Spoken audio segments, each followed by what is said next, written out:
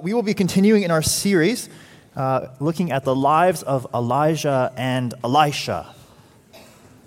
All right, so now just a recap. So these are prophets who are mostly speaking to the nation of Israel in the time of its kings. And we just left off with Elijah's condemnation of King Ahab, this king who had aligned himself through his marriage with idolatry, and he'd abused his power and been rebuked for it.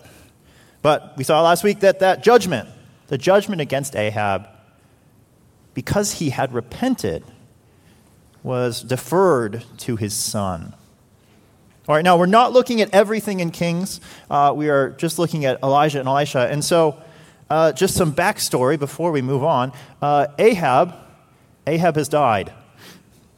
Another prophet warned him not to head into battle, but Ahab refused to heed that warning, and he perished on the battlefield. And so now we reconvene with a new king, the son of Jezebel and Ahab, King Ahaziah, this son who is under the curse of his father and who is bearing his judgment. So we're going to see, okay, what happens? What happens to this new king? How does the new king Ahaziah respond to the Lord? How does he interact with idolatry? And how does he interact with Elijah the prophet? All right, we're going to see first the curse of idolatry. We're going to see this attempt by Ahaziah to escape that judgment. And finally, we're going to see this odd picture of the gospel, not from King Ahaziah, but from another. So all this is to call us to see our idolatry and to respond with humility and repentance to it, to receive the man of God who comes to convict us and to offer us mercy for our idolatry. So let's pray. Father, we praise you and thank you for your word. We thank you, Lord, for the ways you open eyes and ears and hearts to see sin and idolatry and to respond to the great mercy that you provide in Christ. Lord, we ask that you might convict us and free us from the chains of idolatry in which we are all, to one degree or another, bound. Father, would you replace our idolatry with a great love for Jesus Christ? Father, would you use your word? Holy Spirit, would you not let it return void, but would it accomplish the work that you have, salvation and grace and conviction and the glory of Christ in the gospel, we pray in Christ's name. Amen. All right, so we're going to begin by looking at Ahaziah's idolatry and the curse he receives. All right, so here's how the book of Kings introduces Ahaziah. Ahaziah, the son of Ahab, began to reign over Israel in Samaria in the 17th year of Jehoshaphat, king of Judah, and he reigned 2 years over Israel. He did what was evil in the sight of the Lord and walked in the way of his father and in the way of his mother and in the way of Jeroboam, the son of Nebat, who made Israel to sin. He served Baal and worshipped him and provoked the Lord, the God of Israel, to anger in every way that his father had done. All right. So, this child of idolatry, he looks exactly like his parents. He's continued in the same idolatry for which his father and his mother were judged. And so, last week that question came up: is it unjust that God should bring punishment against the son? And we see there's no lack of justice here. That the idolatry continues, and that therefore God is right to hold him accountable. And we continue. After the death of Ahab, Moab rebelled against Israel. That'll come later. We're not going to talk about that today. Okay. Just some context, because you're all worried about Moab. All right. Now, Ahaziah fell through the lattice in his upper chamber in Samaria and lay sick. So he sent messengers telling them, Go inquire of Beelzebub, the god of Ekron, whether I shall recover from this sickness. But the angel of the Lord said to Elijah the Tishbite, Arise, go meet the messengers of the king of Samaria, and say to them, Is it because there is no God in Israel that you're going to inquire of Beelzebub, the god of Ekron? Now therefore, thus says the Lord, You shall not come down from the bed to which you have gone up, but you shall surely die. So Elijah went. And the messengers returned to the king and said to them, Why have you returned? They said to him, There came a man to meet us and said to us, Go back to the king who sent you and say to him, Thus says the Lord, Is it because there is no God in Israel that you are sending to inquire of Beelzebub, the god of Ekron? Therefore, you shall not come down from the bed in which you have gone up, you shall surely die. He said to them, What kind of man came to meet you and told you these things? They answered him, He wore a garment of hair and a belt of leather around his waist. And he said, It is Elijah, the Tishbite. Now, we have this idol worshiper, and where does his idolatry show up? As soon as he is weak, as soon as he is in need, as soon as fear and desperation comes upon him. After this life-threatening fall, he goes to his idol, Beelzebub, the god of Ekron. All right. Now, let's break that down a little bit. So Ekron. There's one other place in Scripture where we see this place primarily. Ekron. It goes all the way back to King David and the time when when the Ark of the Covenant was stolen and brought to the Philistines. For a time, that ark, this symbol of the presence of God, it resided in Ekron. And what was the presence of God? How was it received in this city? It was a curse. 1 Samuel 5:11. This is the people of Ekron. So they called together all the rulers of the Philistines and said, Send the ark of God of Israel away. Let it go back to its own place, or it will kill us and our people. For death had filled the city with panic. God's hand was very heavy on it. Those who did not die were afflicted with tumors, and the outcry of the city went up to heaven. All right. So the gods of Ekron, they have been tested already. They have been tested actually in this very same arena, in the area of illness and who has strength to make well and to make sick, who has strength to heal or to destroy. And what was the end of this battle? The gods of Ekron, they failed. And the God of Israel was so powerful, was so evident, that the people cried out like, Please deliver us, free us from the presence of this God who has power over sickness and death, blessing and healing. Now, of all the places to go, King Ahaziah goes to the god of Ekron in his sickness, wondering if he will live. All right, surely he knows the story. Surely he knows the blessings that come afterwards when the ark is delivered back to Israel. And yet what does he do? He goes of all places to this God, to this city, to this place. All right. What do we see here? Idolatry. Idolatry is irrational. It is foolish. It is blind. Now, why do people still run after idols? Right. It is not because we are naive. It's not because we're ignorant. It's not because we're dumb. It's because we are blind.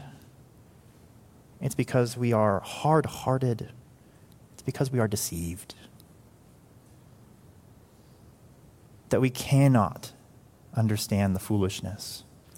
And the sin in our hearts draws us to idolatry. All right. So when you look out in the world and you see people running after idols, are they foolish? Yes. But they're not foolish because they just don't understand. Why don't they get it? It's because they're being blinded by their sin.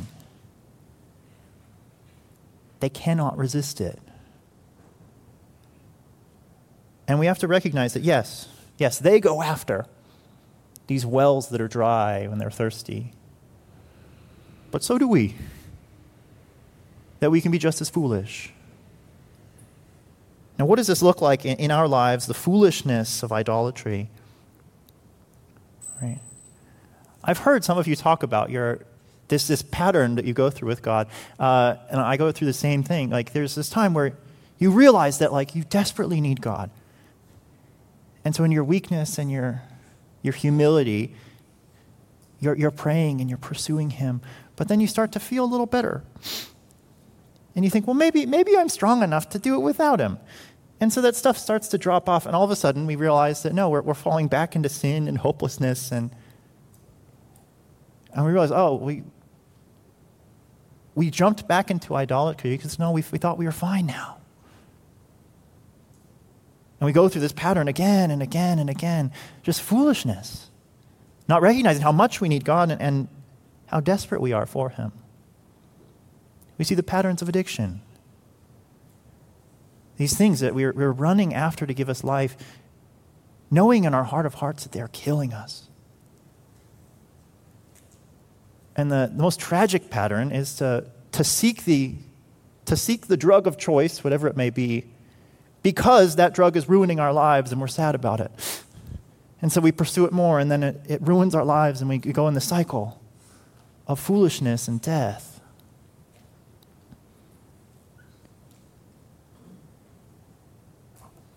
Or we deceive ourselves and we say, this is not an idol. This is a generally good and okay thing. When the people in our lives can see that it is idolatrous. They can see that it's unhealthy for us. And as much as we try to tell them and they try to tell us, right, we are fools. And we do not see. Why are you going to Ekron? It's fine. It's fine. I can go to Ekron if I want to. All right. Have you seen your idols lose their flavor, lose their joy,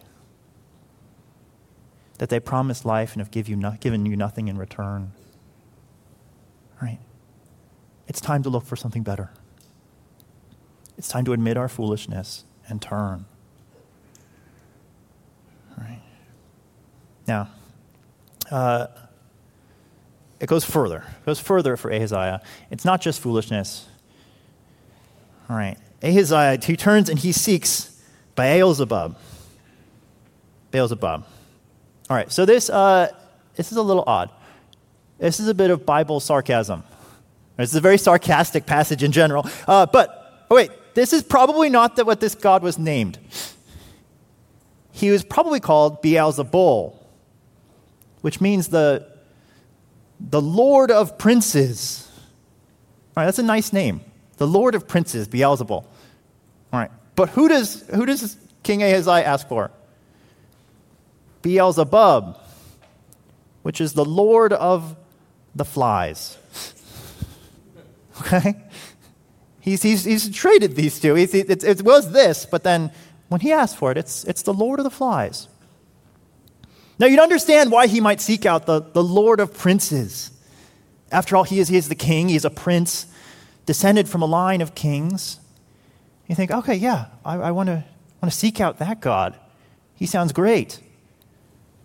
But what does he get instead? He gets not a lord for him of a prince, a lord of flies.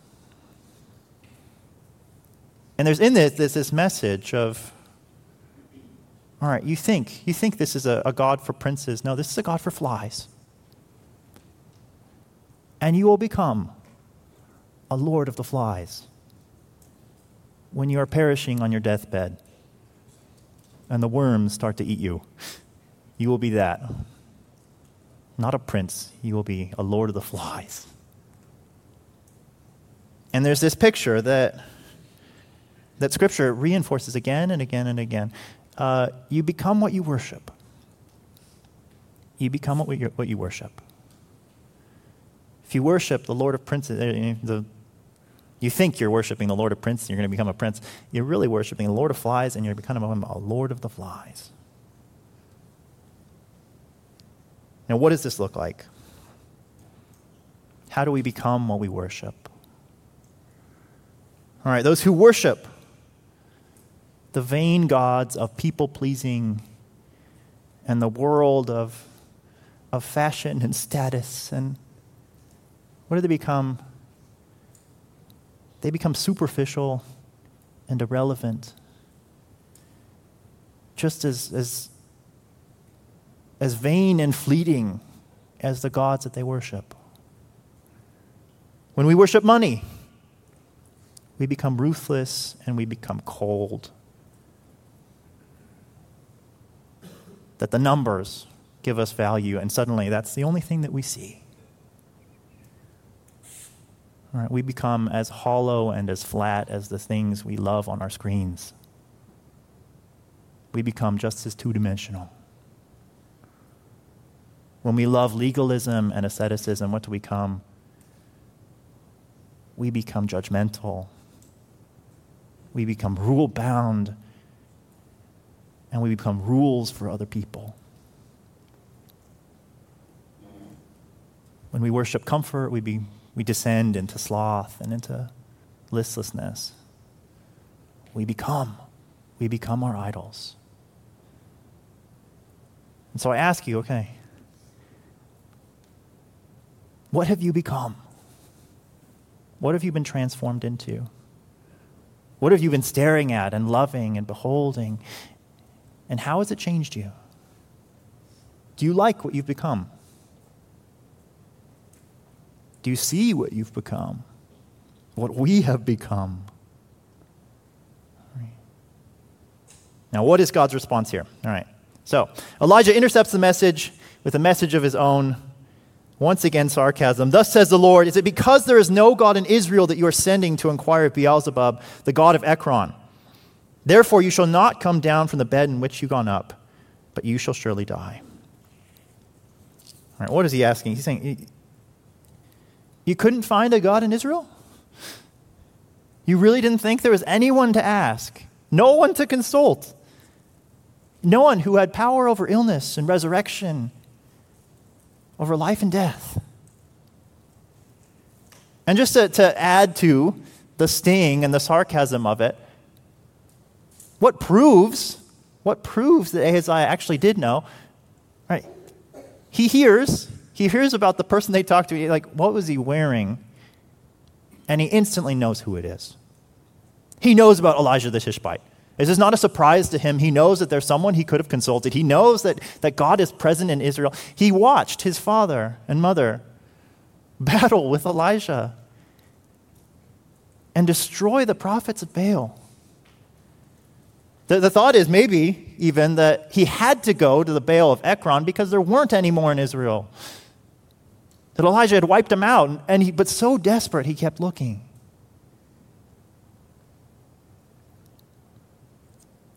He had actively chosen between the God of Israel, Yahweh, and this broken idol. And he had chosen the idol. Now, it's always helpful when talking about idolatry to use secondary tests. It's really hard to just look at someone and be like, what is your idol? We usually don't know. But a better question is, when you find yourself down and out, when fear and sorrow takes hold, where do you go for comfort? Where do you run to for support? Where do you seek refuge? What do you escape into? Right? Those are your functional gods. We may not say that those are the gods that we worship, but our actions are revealing our real faith. And they reveal that oftentimes they are idols, not the one true God. They are foolish, and they are deforming us into their images. All right. So what is my reminder for you? Right? Do you have a comforter to run to? You have the God of all comfort. The God of all comfort, who sends us the comforter, who promises to transform us, to use all things for the good of those who love him, who has comfort that the world cannot offer, life from out of death, who can redeem all things and has redeemed all things. All right, do you have a refuge and a shelter to seek in sorrow and in death? Yes. The Lord is our shepherd, our shelter. He's our fortress. He's our strong tower. It speaks of the wing that he covers us to comfort us and protect us. Gentle and affectionate. Do you have a source of joy and happiness? In your presence is joy forevermore. At God's right hand are pleasures, endless. That in him and with him, he is the source of all joy and comfort and peace. We can delight in him. Do you need to go looking for a helper? No, we have been given a helper. He is our present help in time of need. We have a high priest who is gentle and lowly and who invites us into his presence, not with judgment, but with the compassion of knowing weakness and struggle. Do you need to go looking for a God of life and love and forgiveness? No. Do you need someone to come into your midst? No, he's already there. And so I encourage you, go to him. Admit your idolatry, admit your failure to worship, and go to him. Choose him. Choose the real God over idolatry. All right. Does Ahaziah do that? No, he does not. What does he do? He doubles down, and in response to this curse, he tries to escape it. He tries to escape the judgment by, of all things, destroying the messenger. Destroying the man of God. So then the king sent to Elijah, a captain of 50 men with his 50. And he went up to Elijah, who was sitting on the top of a mountain, and said to him, "O man of God, the king says, come down." All right. Ahaziah demands Elijah's presence, the man of God. Why? Presumably so he can kill him. That's more or less what is implied here. His mother tried to do the same thing when she was confronted with her idolatry. And so we have this story, a story of competing messengers. One is the messenger of God coming to bring the curse, and the messenger of the king coming to bring his own judgment and curse. We have two powers, the power of God and the power of the king. And throughout these stories, we see the battle between idols and gods, between king and God. And the question is, all right, who will be defeated? Who will be destroyed? Who will stand up in this battle? Verse 10, but Elijah answered the captain of 50, "If I am a man of God, let fire come down from heaven and consume you and your 50. Then fire came down from heaven and consumed him and his 50. All right. We have seen battles before. We have seen the battle between Baal and God, the altars. Which one would send down fire? Once again, we have another battle. And this says, who will protect their prophet? Who will protect their messenger? And God makes all too clear who is powerful, whose judgment will stand, whose curse is the real curse. Who can bring life and death? Ahaziah thinks he has control over these things, and he is silenced. You would think. But verse 11, and again the king sent him another captain of 50, with men with his 50, and he answered and said to him, O man of God, this is the king's order. Come down quickly. All right, we're not more humble. We are less humble this time. We've thrown in the king's order and quickly, but Elijah answered them, if I am a man of God, let fire come down from heaven and consume you and your 50. And the fire of God came down from heaven and consumed him and his 50. All right, Ahaziah does not submit. He doesn't see the error of ways. He doesn't see that he's messing with the wrong person and the wrong God. Once again, he seeks to escape from his idolatry with more sin, with murder, with throwing around his power. And what does it get him? It gets just more judgment. It gets fire and it gets wrath. Right? He tries to shoot the messenger, thinking that maybe if he can hide from his idolatry, if he can destroy the one who is accusing him and cursing him, then he'd escape the curse and the judgment. All right, he gets exactly the opposite. He gets the vengeance, the fire, the wrath of God. All right. This is not how you escape a charge of idolatry. All right. Question for us. How do you respond when you are charged with idolatry? When those things are put before you, I think the most common response is, what do? We try to kill the messenger.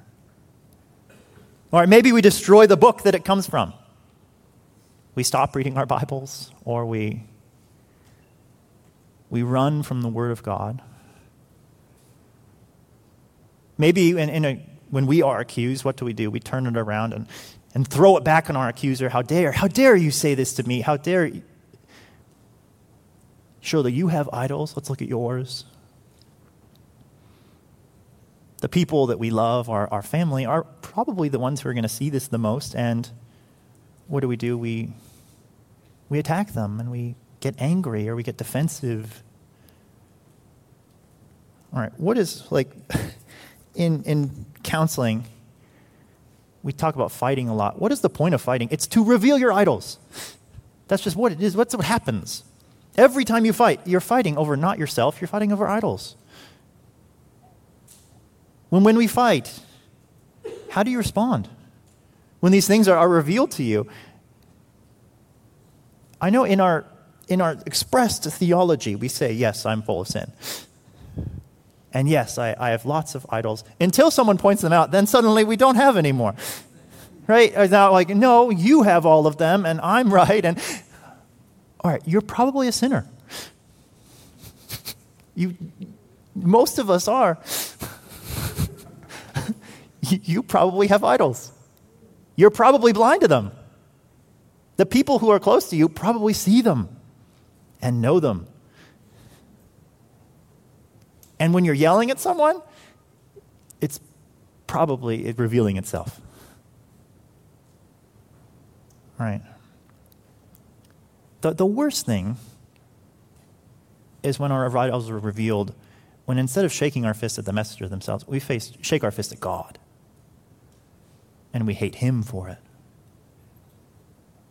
And we say, how dare you attack my idol? Why don't you give me good things? Why don't you give me the happiness that you promise? All right. This is not how we deal with idolatry. We will find only the wrath of God. We will find only fire and judgment. We cannot escape with more wrath. And so instead, we're not going to find a good example in Ahaziah. Instead, we find it in this unlikely picture of the gospel in one of the captains submitting to God's messenger in humility. And we find this picture of grace. Verse 13. Again, the king sent the captain of a third 50 with his 50. Then the third captain of 50 went up and came and fell on his feet before Elijah and entreated him, "O man of God, please let my life and the life of these 50 servants of yours be precious in your sight. Behold, fire came down from heaven and consumed the two former captains of the 50 men with their 50s. And now let my life be precious in your sight." Then the angel Lord said to Elijah, "Go down with him. Do not be afraid of him." So he arose and went down with him to the king and said to him, "Again, thus says the Lord, because you have sent messengers to inquire of Beelzebub, the god of Ekron, is it because there is no God in Israel to inquire of this word? Therefore, you shall not come down from your bed in which you have gone up, but you shall surely die." So he had died according to the word of the Lord that Elijah had spoken. Jehoram became king in his place in the 2nd year of Jehoram, the son of Jehoshaphat, king of Judah, because Ahaziah had no son. Now the rest of the acts of Ahaziah that he did, are they not written in the book of the Chronicles of the kings of Israel? All right. So we see two men.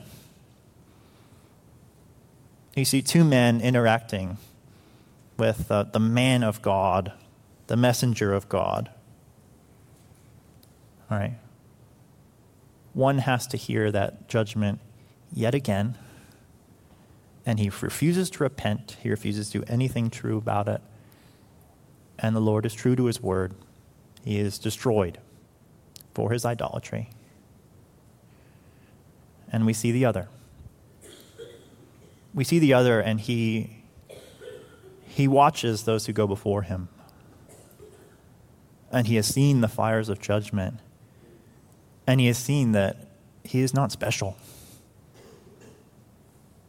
That he cannot escape idolatry simply by a show of power. And so what does he do? He refuses to deliver the king's message. He refuses to align himself with other idolaters, to submit to the king. He submits to God, and he begs for mercy. He gets down on his knees and begs that the man of God would give him life. All right. And that man, not the other, is saved. All right, so we have a picture of the gospel. All right, so let's figure out, okay, so what are we supposed to do with this story? Every story is supposed to point to Jesus. So how do we get there from here? All right. Jesus is the better Elijah. Now, he's not completely different from Elijah, but he's better. All right, so Jesus, he says that he's one who baptizes with fire. All right, it's not that Jesus isn't that. He talks about fiery judgments. He talks about the warnings about the fire that is to come. He warned of it more than any other. But he has a second. He has a second baptism. He has a second judgment. He has a second way of dealing with idolatry and with sin. Baptism by the Holy Spirit. Something Elijah could not offer, but something that Jesus can. And during his life on earth, Jesus spent his time establishing that second option. A baptism by the Holy Spirit, a means of cleansing idolatry and forgiving idolatry and removing idolatry. And so, when the opportunity comes for fiery judgment, what does Jesus do? He defers it. He says, no, this is not the time for that yet. Luke 9:52. We all love this passage because it's weird. And he sent messengers ahead of him who went and entered a village of the Samaritans. Remember, we were in Samaria just now, to make preparations for him. But the people did not receive him because his face was set toward Jerusalem. And when his disciples, James and John, saw it, they said, "Lord, do you want us to tell fire to come down from heaven and consume them?" But Jesus, turned and rebuked them, and they went on to another village. All right, why? It is not because Jesus is nicer than Elijah or nicer than God the Father. It is not because Jesus doesn't believe that sinners deserve to have fire consume them.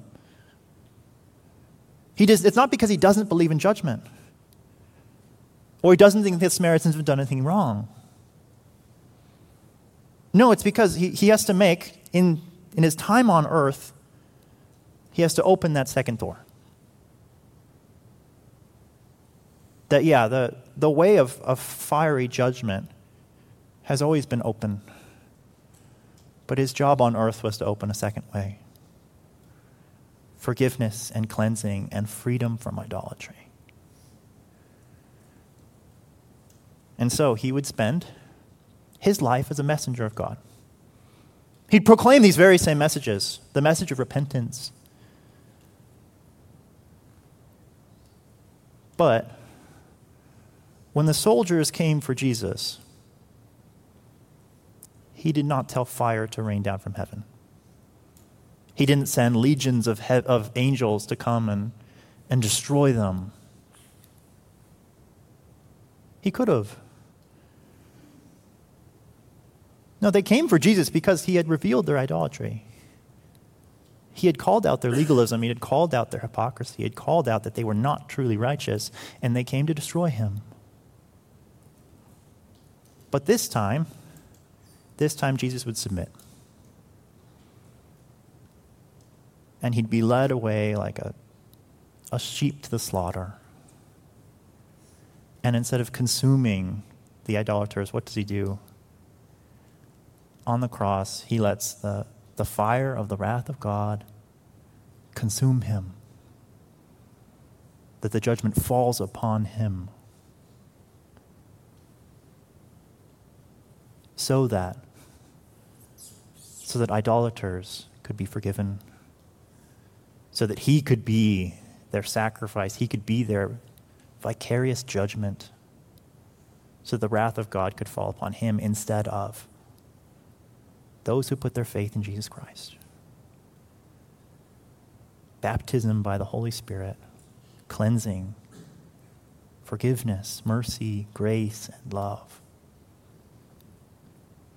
A better Elijah. And so we have this solution to idolatry. All right, you cannot just cast out idols and become an empty person. You will always have to worship something. You will always give your life to something. And we like to do idol swapping, right? We have this circulation where we trade idols with each other and find more productive idols or idols that are less offensive. What is the only solution? The only solution is you find something real to worship. And you fall in love with someone who actually gives you life. And we give our lives to him. You replace your idol with Jesus Christ. And on the cross, he proved himself as a good God. As a God who seeks life for his people, even unto death for himself. Who will suffer and who will bear judgment and who will take on the burdens of his people. Who will love us even unto his death.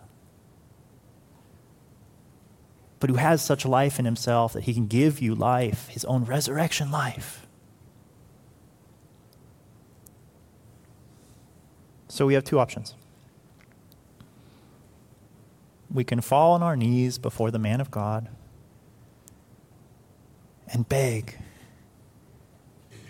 for life out of mercy and grace and faith. Or we can destroy seek to destroy the man of God, we continue to shake our fists, run from our idolatry, and the fire of heaven can fall upon us. We don't have to face the wrath and fire and judgment of God. Jesus can face it for us. Let us go to him. Let us worship him and love him and choose him. When trial comes, let's actually go to him and pray and seek his help. Trust him to see us through it. Ask him what will happen. Go to the God that's in our midst. We have no reason to go to another. Amen? Let's pray. Oh, Father, you have proven yourself time and time again. You are powerful, and we thank you that you are not just powerful, you are loving and you're gracious and you're merciful, proven by the death and resurrection of Jesus. And so, Father, we desperately pray, would you root out our idolatry? Would you destroy our foolishness? Would you uncover our blindness? Would you give us the humility and the dependence that we need to call upon you and seek life in you. Father, thank you for Jesus Christ. Lord, if there are any who have not put their faith in Christ, Lord, who are still under the wrath and fire, Father, I ask that they would put their faith in Jesus.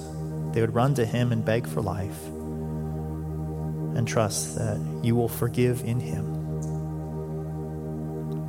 Lord, would we love Jesus? Would that love root out our idolatry? And would we find great life in him, we pray. In Christ's name.